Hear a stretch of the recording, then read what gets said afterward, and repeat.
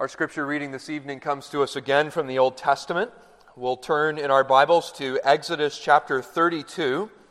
Exodus chapter 32, the second book of the Bible. 32, a famous story of the golden calf, and we're going to read God's word this evening under the heading of Living for God, No Other Gods. Living for God, that we should have no other gods, from Exodus chapter 32. Let's give our attention now to the reading of Exodus chapter 32, the whole of the chapter. When the people saw that Moses delayed to come down from the mountain, the people gathered themselves together to Aaron and said to him, "Up, make us gods who shall go before us. As for this Moses, the man who brought us up from the land of Egypt, we do not know what has become of him." And so Aaron said to them, "Take the rings of gold that are in the ears of your wives, your sons and your daughters, and bring them to me." And so all the people took off the rings of gold that were in their ears and brought them to Aaron, and he received the gold from their hands and fashioned it with a graving tool and made a golden calf.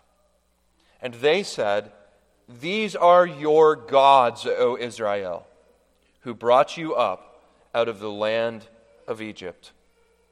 When Aaron saw this, he built an altar before it, and Aaron made a proclamation and said, "Tomorrow shall be a feast to the Lord." And they rose up early the next days, and they offered burnt offerings to the Lord, and they brought peace offerings, and the people sat down to eat and drink and rose up to play. And the Lord said to Moses, "Go down, for your people whom you brought up out of the land of Egypt have corrupted themselves. They have turned aside out of the way that I commanded them, and they have made for themselves a golden calf and have worshipped it and sacrificed to it, and said, 'These are your gods, O Israel, who brought you up out of the land of Egypt.' And the Lord said to Moses, 'I have seen this people, and behold, it is a stiff-necked people. Now therefore let me alone, that my wrath may burn hot against them, and I may consume them, in order that I may make a great nation of you.' But Moses implored the Lord his God, and said, 'O Lord, why does your wrath burn hot against your people, whom you have brought out of the land of Egypt with great power and a mighty hand? Why should the Egyptians say, with evil intent did he bring them out to kill them in the mountains, and to consume them from the face of the earth? Turn from your burning anger, and relent from this disaster against your people. Remember Abraham and Isaac and Israel, your servants, to whom you swore by your own self, and said to them, I will multiply your offspring as the stars of heaven. And all this land that I have promised, I will give to your offspring, and they shall inherit it forever.' And the Lord relented from the disaster that he had spoken of bringing on his people. Then Moses turned and he went down the mountain, with the 2 tablets of the testimony in his hand, tablets that were written on both sides, the front and on the back they were written. The tablets were the work of God. The writing was the writing of God engraved on the tablets. And when Joshua heard the noise of the people as they shouted, he said to Moses, 'There is a noise of war in the camp.' But he said, 'It is not the sound of shouting for victory, or the sound of the cry of defeat, but it is the sound of singing that I hear.' And as soon as he came near the camp and saw the calf and the dancing, Moses' anger burned hot. And he threw the tablets out of his hands, and he broke them at the foot of the mountain. And he took the calf that they had made, he burned it with fire, ground it to a powder, scattered it upon the water, and made the people of Israel drink it. And Moses said to Aaron, 'What did this people do to you, that you have brought such a great sin upon them?' And Aaron said, 'Let not the anger of my Lord burn hot. You know the people, that they are set on evil. For they said to me, Make us gods who shall go before us. As for this Moses, the man who brought us up out of the land of Egypt, we don't know what has become of him.' So I said, Let any who have gold take it off. And they gave it to me. I threw it into the fire, and out came this calf."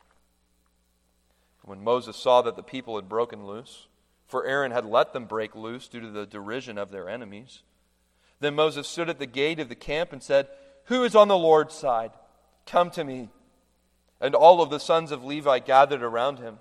And he said to them, Thus says the Lord God of Israel, put your sword on your side, each of you, and go to and fro from the gate throughout the camp. And each of you kill his brother and his companion and his neighbor. And the sons of Levi did according to the word of Moses, and that day about 3,000 men of the people fell. And Moses said, today you have been ordained to the service of the Lord, each one at the cost of his son and his brother, so that he might bestow a blessing upon you this day. The next day Moses said to the people, you have sinned a great sin. Now I will go up to the Lord, and perhaps I can make atonement for your sin. So Moses returned to the Lord and said, alas, this people has sinned a great sin. They have made for themselves gods of gold. But now if you will forgive their sin, but if not, please blot me out of your book that you have written. But the Lord said to Moses, whoever has sinned against me, I will blot out of my book. But now go. Lead the people to the place which I have spoken to you. Behold, my angel shall go before them. Nevertheless, in the day when I will visit their sin upon them. Then the Lord sent a plague on the people, because they made the calf, the one that Aaron made.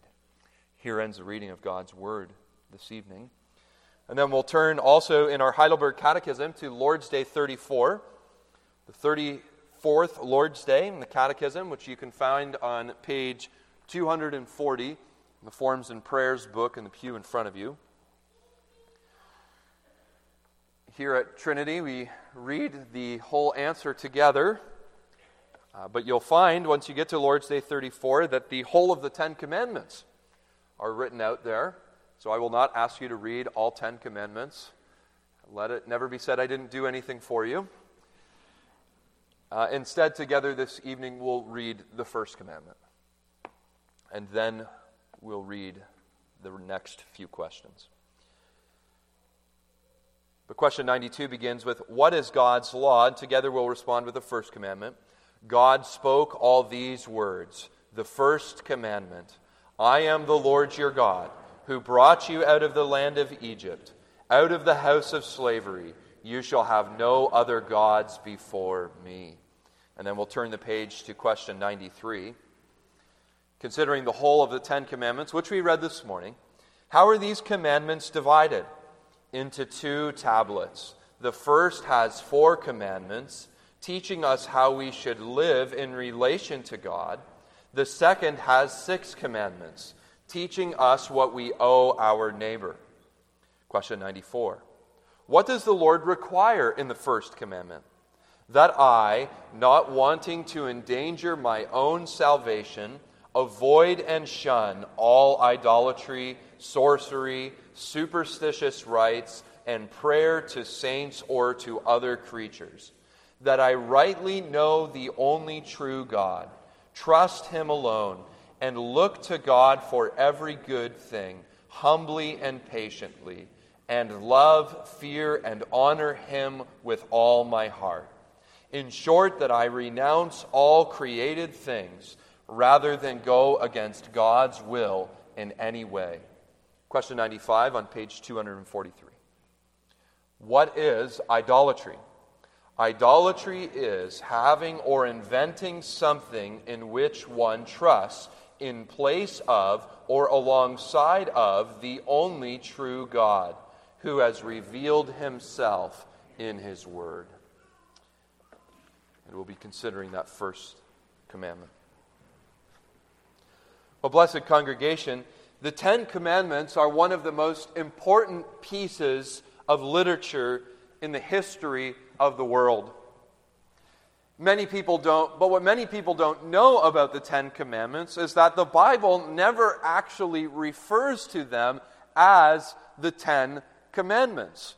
If your Bible is still open to Exodus and you flip back to Exodus chapter 20, you see in verse 1, it says, God spoke all these words.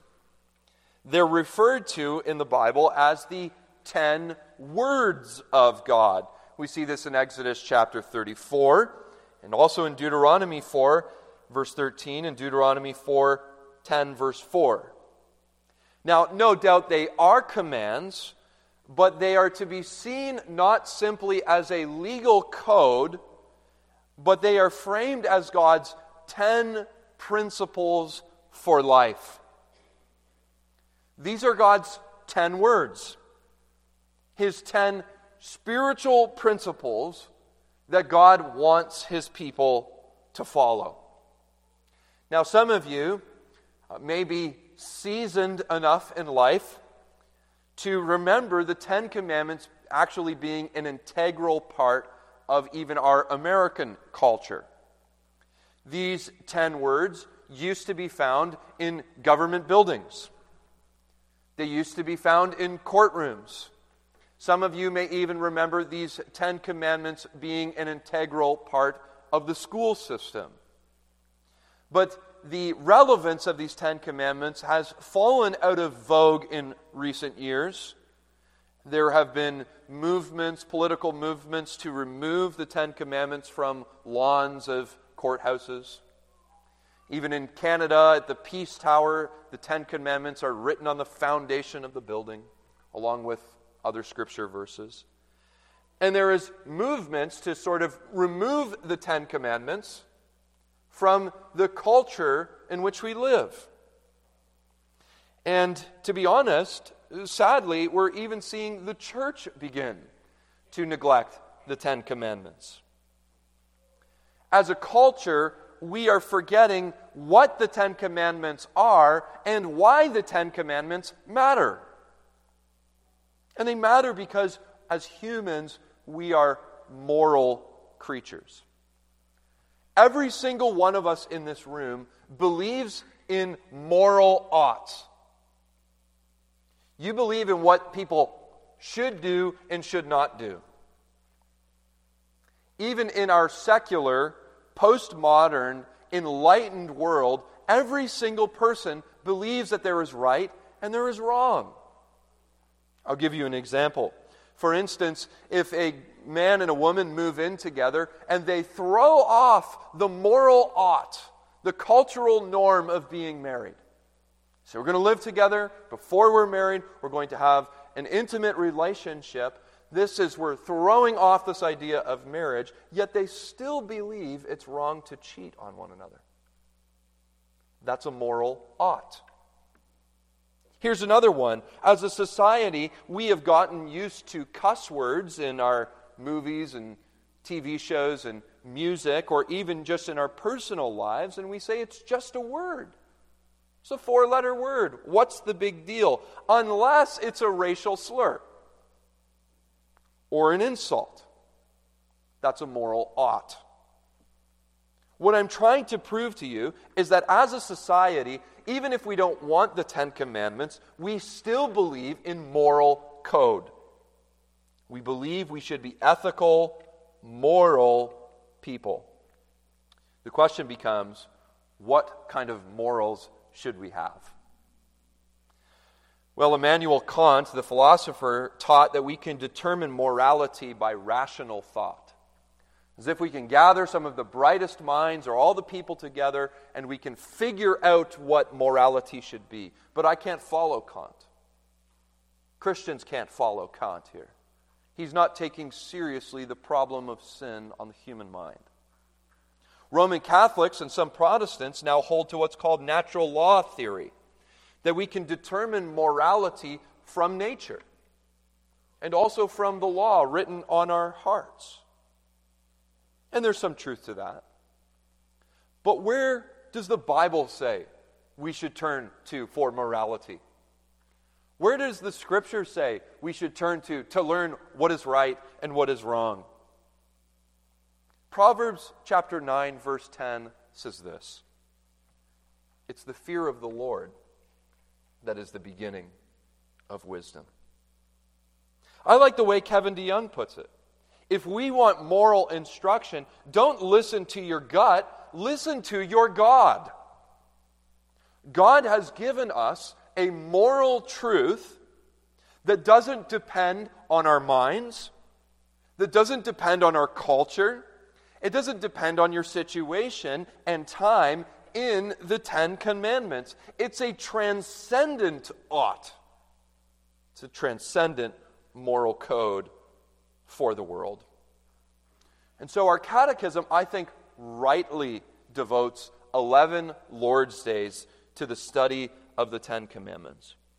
And so what I want to do this for the next 10 weeks is to start a series which I'm titling Living for God. And I want to look at each of these 10 commandments in turn with you in stories from the Bible. Illustrations about how it is the blessed way to live for God. You'll notice here that the 10 commandments are included in the section of gratitude. That God gave this law to show us how to live as Christians in light of His grace. Because you see, even Christians are now struggling to understand the moral code of God. But this shouldn't be the case. The Bible is full of stories, not just lists of commandments, but full of stories about how important the 10 commandments are. And so I want to look at 10 stories from the Bible with you over the next 10 weeks about how if we want to know right from wrong, if we want to know how to live the good life, if we want to know how to live in such a way that our friends and our families are blessed by us, that we should look to God's good law. And so I want this evening to consider the first commandment with you, and our theme for our time together is that our hearts are idol factories. So don't put anything in the place of God. And we're going to see this in 3 points from Exodus chapter 32. Worship Yahweh only, shun all idolatry, and turn to Christ always. Let's look first at worship Yahweh only. The Catechism is drawing our attention to question 92, which is the first commandment, where it says these words, I am the Lord your God, who brought you out of the land of Egypt, out of the house of slavery. You shall have no other gods before me. And which has to do with the exclusivity of God. Yahweh is not simply interested in being recognized as a strong and mighty deity. That would not have been a radical claim in the ancient world. In the Old Testament days, every single nation had an impressive God. Every single person had a sacred text. They had temples, they had priests, they had sacrifices. What God was saying here, or what was radical in what God said here, what set Israel apart from other gods, was that He demanded to be worshipped alone. He wanted to be their only God, to the exclusion of every other god. And so we turn this evening to the most infamous story of rebellion in the Old Testament. God, through Moses, has delivered His people from Pharaoh. He has led them to Sinai and given him His law and his tabernacle. And now, as Moses is on top of the mountain, the people turn against them. This can be seen in the words they say to Aaron in Exodus chapter 32. They say, Up, make us gods, for who shall go before us as for this Moses? They're rebelling against God's mediator. They speak of Him in a derogatory way. In fact, in the Hebrew, it even says, this fellow Moses. This one who brought us out here and inflicted this misery upon us. We don't know what's happened to him, so up, Aaron, and make us a god. But furthermore, the Hebrew actually leads us to believe that Aaron was being pressured here as well. In the ESV, it says, people gathered themselves together to Aaron, but the Hebrew is more ominous. It says the people gathered themselves against Aaron. And if you flip to verse 21, it leads me to believe that that's the right translation. When Moses confronts Aaron, he says, What did this people do to you, that you have brought such a great sin upon them. The picture we're given is one of great unrest. There's great rebellion in the camp at the base of the mountain. But the point here is not that they have rebelled against Moses, which they have, or not that they're putting pressure on Aaron, which they did, but it was a rebellion against Yahweh. Make us gods who shall go before us. Before us? Are your alarms going off as they say that? Because we've read that quite a few times today. Where have you heard this? Look again at the first commandment. You shall have no other gods before me. In fact, in the Hebrew, al-panim, it means you should have no other gods before my face. Before my face. What's happening here is that Moses has gone up the mountain into the presence of God, and they don't know where he is. And they don't want to go into God's presence themselves. Remember, they said, you go into the presence of God, we'll stay down here at the base of the mountain.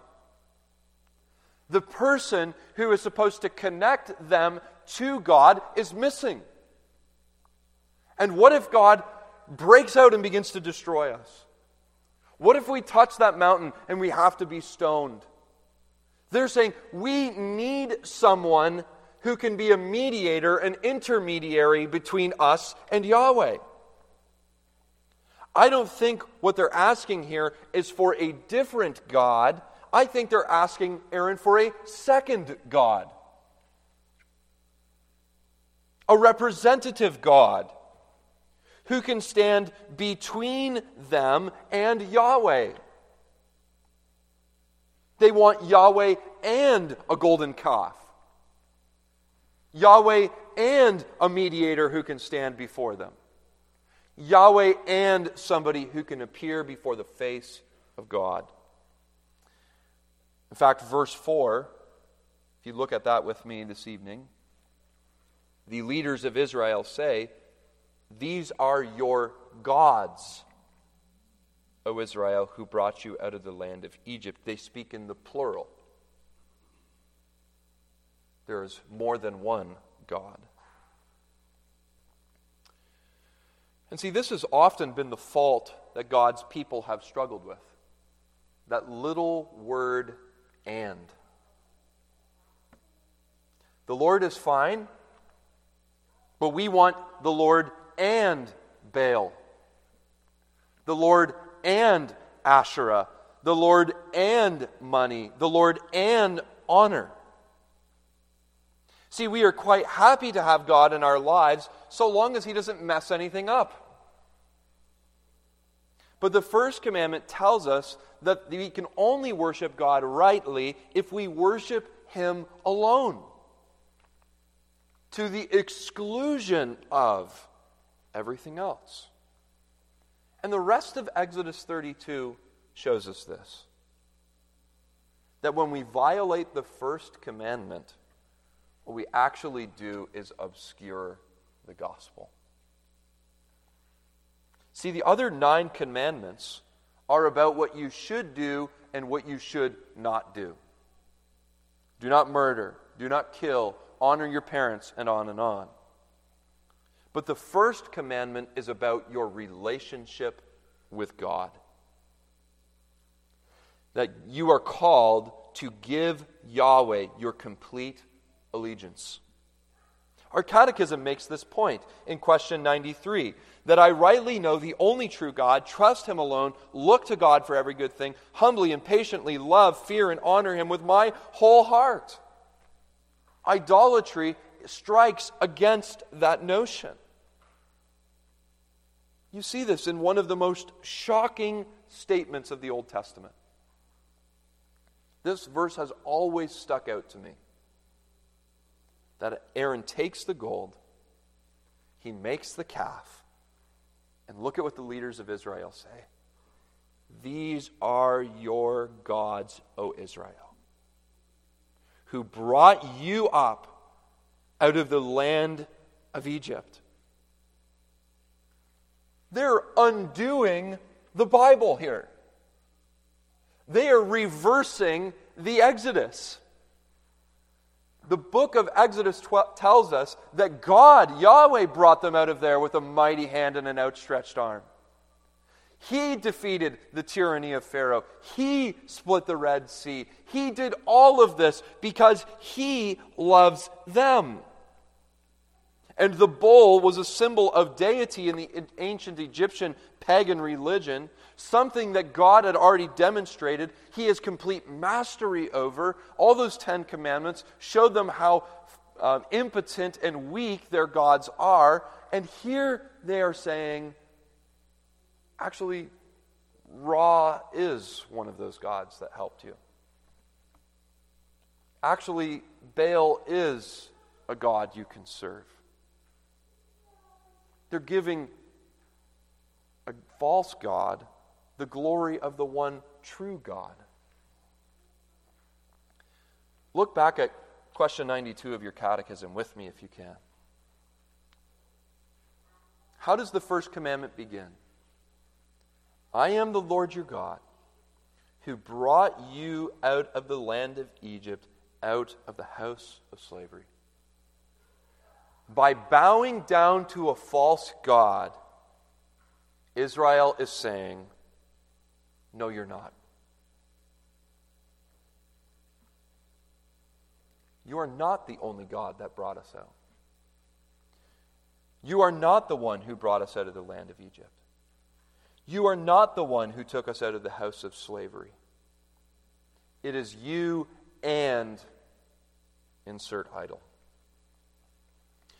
This is very serious. One commentator says, by building a calf and then changing Exodus 20 verse 2, Israel is fashioning a new and a false religion.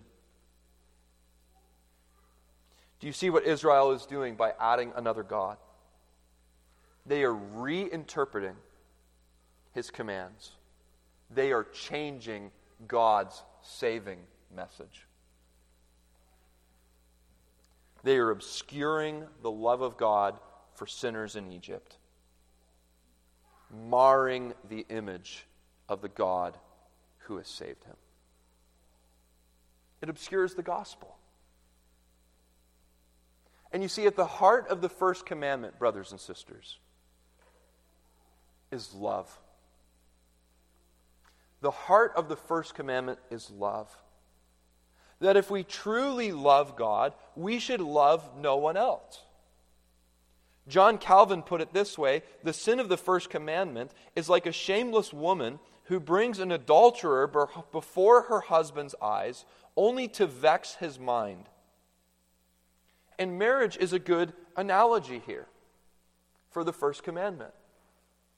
You see, for those of you who are married, I put the question to you: how would it go if you came home and you said, honey, here is my new friend, and I'm going to be spending a few nights with him or her, and I'll be there for meals every once in a while, and I'll be spending time with them, and I'm going to divide my interest between you and her or him. But don't worry, you'll get along. They're friendly. They'll contribute, they'll support. How would your spouse respond to that?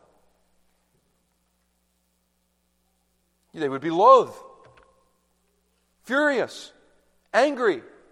When you made a covenant with me, you made a covenant of exclusivity. You would love me alone. God is saying He wants your love alone. Just like how a spouse has every right to be jealous, to share her husband, or he his wife, so it is with God. He will not share your affections, and He demands that you forsake every other love. Love God exclusively. In fact, one of the oldest creeds in the Bible, one so foundational to the Jews, was Deuteronomy 6 verse 4. If you have a Bible, turn to Deuteronomy 6 verse 4. this evening, this was one of the foundational verses of the Old Testament. When a baby was born, the Jews would even recite this over the child. And the oldest creed in the Bible is about loving God exclusively. Deuteronomy 6, verse 4. Hear, O Israel, the Lord your God is one. You shall love the Lord your God with all your heart, with all your soul, and with all your might. We are called to choose the Lord and Him alone every day. To forsake all others and to commit ourselves to Him exclusively. We love God because He first loved us. And there ought to be no "and" in our religion. No Yahweh and Baal and Asherah and money and insert whatever sin or even a good thing. We love Him because He is worthy of our affection. He is worthy of our adoration and worship.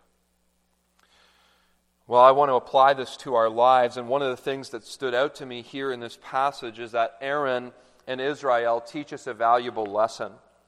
That we as Christians need to beware of something that looks Christian but has variation.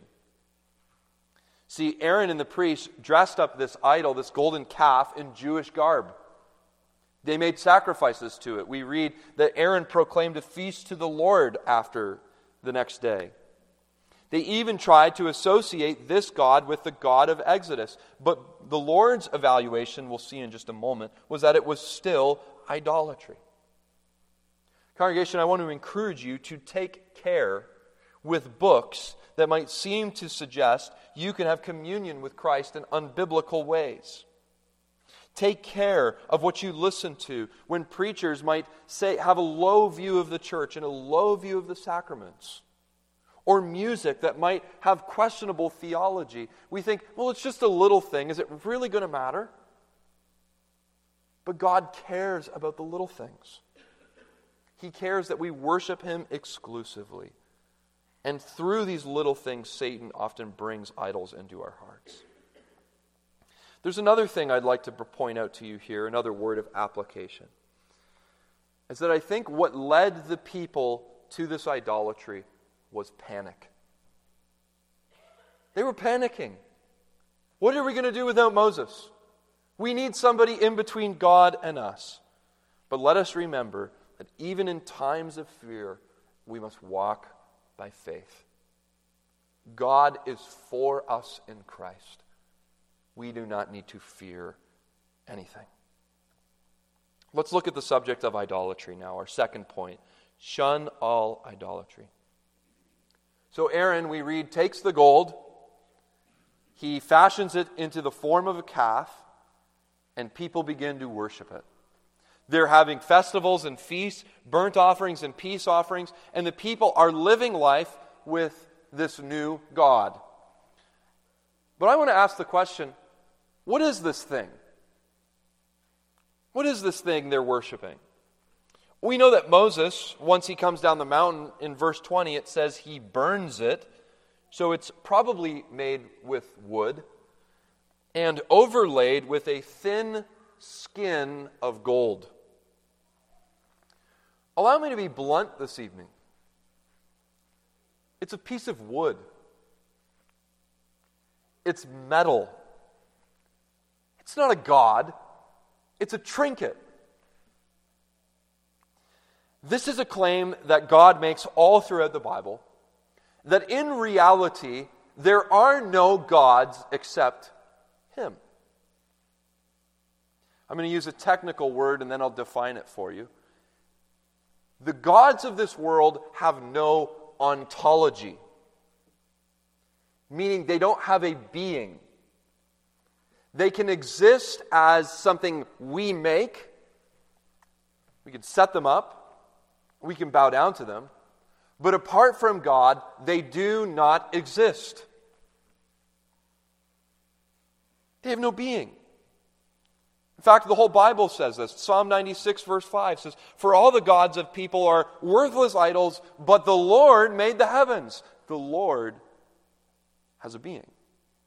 Psalm 115 says, "Their idols are silver and gold, the work of human hands. They have no mouths, but they do not speak, eyes, but do not see, ears, but do not hear, noses, but do not smell. They have hands, but they do not feel, feet, but they do not walk, and they do not make a sound in their throat."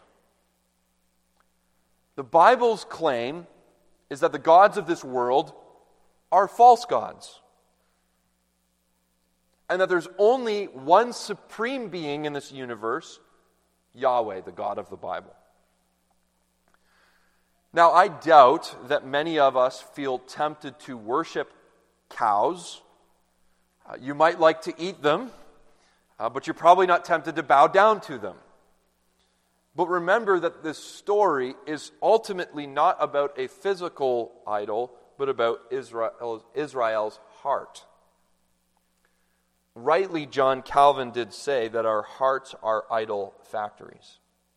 And so our catechism rightly defines idolatry not as golden statues, shrines, or images, although that can be the case, but defines it as having or inventing something in which one trusts in place of or alongside of God, of the only true God. And that's what Israel fell into. They put their faith in something alongside of God. You know, it's easy for us to look down our noses at Israel here for their idolatry. What are you doing? I've been to, in my Bible college years, they took us to a Buddhist temple once, and I saw people lighting candles to this massive idol. I've been to Hindu temples and seeing people bowing down and bringing fruits to a little golden statue. And a Sikh temple where you get into this big room and there's this one cushion in the middle and there's a book on top of it, and people are literally fanning the book with palm branches. It can be easy for us to look down on these people for their idols. We might not be tempted to bow down to an idol, light candles, or fan a book, but we would be foolish to think that we do not bow down to our own idols. I'll give you a short example. Lisa told me once when we were dating that she would look up the Blue Jays score before she called me to see what kind of mood I was in. And they weren't very good back then, so I was often in a bad mood. It's a silly example, but something had begun to consume me. I began to bow down to it. So much so that it changed who I was. In our hearts, we all know that there are things that can capture our attention more than they should. And don't forget that even good things can become idols. But a good way to check if something has become an idol is, what is my hope in? Ask yourself that question. What is my hope in? And I'm not talking about only for eternity. Even as a Blue Jays fan, my hope is not in them for eternity. But what is my hope for the day? What is my hope for this year? What's going to get me through my life? Am I trusting in the good life, in Yahweh for the good life, or money? Is my hope for this year in getting a boyfriend or a girlfriend, or in the Lord? Is romance and sexuality what satisfies me, or Jesus? Is my hope in food, in family, or in football? None of those things that I just mentioned are bad in their appropriate context, but it cannot be what you base your hope on. The Lord wants us to have faith in Him, in the God, the only true God who has revealed Himself in His Word. God takes this seriously. And so, returning to the book of Exodus, rank idolatry is going on the base of the mountain. Moses is on top, and God tells Moses how he feels about idolatry. Look with me at Exodus 32. Go down for your people. That's not how God refers to Israel in the Old Testament, is it? He always calls them my people, my chosen people. But here he's saying, they're yours now. They've broken covenant with me. Go down to your people, whom you brought out of the land of Egypt. They have corrupted themselves. They have turned aside quickly out of the way I have commanded them. They have made for themselves a golden calf and worshipped it and sacrificed it and said, these are your gods, O Israel, who has brought you out of the land of Egypt. God is so disturbed. He is so angry with their sin. He says, I'm willing to destroy them right now. Verse 10. My wrath burns against them, and I may make a great nation out of you. Do you remember God's promise to Abraham? I will make of you a great nation. Genesis 16, 17, 18. Here God is saying, I am so fed up with Israel, their idolatry, I am willing to wipe out the promise and start over with you, Moses. You see, sometimes as Christians, we take the last 6 commandments very seriously. Honor your mom and your dad. Don't commit adultery. Don't steal. Don't bear false witness. Don't covet. But the first 4, exclusivity of God, keeping the Sabbath day holy, honoring His name, having no idols, we take those a little less seriously. That's not the way God feels. He says, the Catechism says, we are to avoid and shun all idolatry. It is so serious, idolatry is such a serious sin, the Catechism even makes this profound statement, it can endanger our own salvation. It's so serious that God would destroy His covenant people over it. That's how seriously God takes idolatry. Now, of course, God is sovereign. He does neither of these things. Nobody who Christ has died for shall be plucked out of His hands. Amen. Nor would He ever destroy His promise for the sake of Christ. But these 2 statements are given to us to show us the gravity of idolatry. The first commandment is so important, that you shall have no other gods before me. Well, maybe during this evening's worship service you've said, well, Pastor, I realize that I'm an idolatrous person. I know that I have idols that I too bow down to, but what can I do to help it? But our God is getting at something important here. He is reminding us that we are religious creatures by nature. We must worship something. So this evening, if you're going to tear down the idol of self, tear down the idols of approval, comfort, relationships, or success, we need something that can fill that void. And so the only way to escape an idol is to intentionally embrace something that is actually worthy of worship. God doesn't just say, don't do that. God doesn't just say, don't worship that, the Blue Jays, health, or money, or whatever, but He gives us something better to worship. He gives us something that's more fulfilling, more worthy of His worship, and we see in Exodus 32, He gives us Himself. Calvin was right. Our hearts are idol factories. And so in order to get rid of that idol, in order to put it to death, we need to turn to Christ and worship Him. The rest of Exodus 32 is devoted to the intercession of a mediator.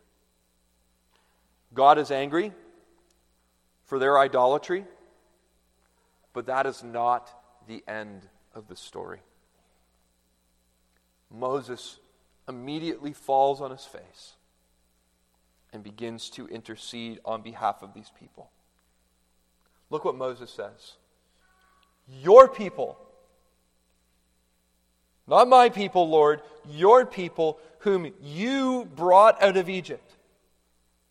He is pleading the grace of God over them.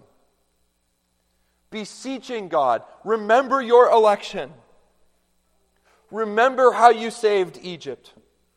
Remember, Moses goes on, the promise to Abraham, to Isaac, and to Israel. Not only that you would give them a plot of land, but that you would give them something that they would inherit, look what Moses says, forever.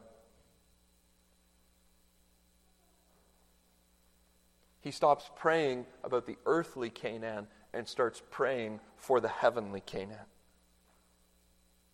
Not the country that exists in the Middle East. He begins to think of heaven. He begins to plead the covenant promise of the seed that God made to Abraham, to Isaac, and to Jacob over this sinful and rebellious people. He is saying, even though you are so angry with their sin, look to your Son, to the Lord Jesus Christ, and consider the cross that He will bear for these people. Moses pleads for the grace of Jesus Christ. And we read that God relents from the disaster He had spoken of bringing on His people. The rest of Exodus chapter 32 is just as eventful. Moses goes down the mountain. He smashes the tablets that God has made for him, but that doesn't take away the sins of the people. He took the calf that Aaron had made and he grinds it up and he sprinkles it over the water and makes them drink it, but that doesn't take away their sins either. We read earlier this evening that Moses even takes a sword, and the Levites take a sword, and they slew 3,000 men who were against the Lord, but this didn't atone for a single sin. God said that He would send a plague upon His people in judgment, but that doesn't atone for a single sin either. But we read that an angel came before them, and that there would come a day when He would visit His sins upon them. He is speaking of the atonement of the Lord Jesus Christ. How Christ would come, whom all the sacrifices prefigured, that He would lay Himself down upon that cross, and upon that cross He would cry out, my God, why hast Thou forsaken me?" That would be the day God would visit the wrath of these people upon His Son. That's why God relents. That's why they can be in the presence of God. That's why there was anyone standing at the base of the mountain even after all of that. Because Christ died for even the idolatry of His people.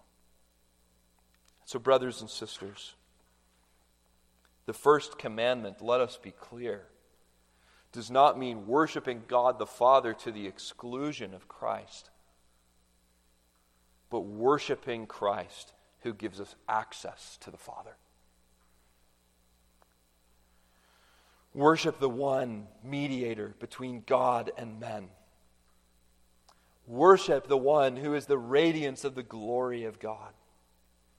Jesus Christ is the one to whom every knee will bow and every tongue will confess His worship. We worship Him because He is God who would even lay His life down for idolaters like you and like me. Amen. Let us pray. Father God, we give You thanks that you are Almighty God, who is worthy of all our worship. And even though we so often fail in giving you the homage that you are due, you are pleased to send us your Son. And that as surely as we plead His grace over our lives, you shall relent in sending disaster. We need not fear damnation or judgment, because Christ has took it all. We thank you, Lord, that you call us to worship you aright, in spirit and in truth. And so bless us, Lord, this evening as we seek to do that. In the name of Christ, your Son. Amen.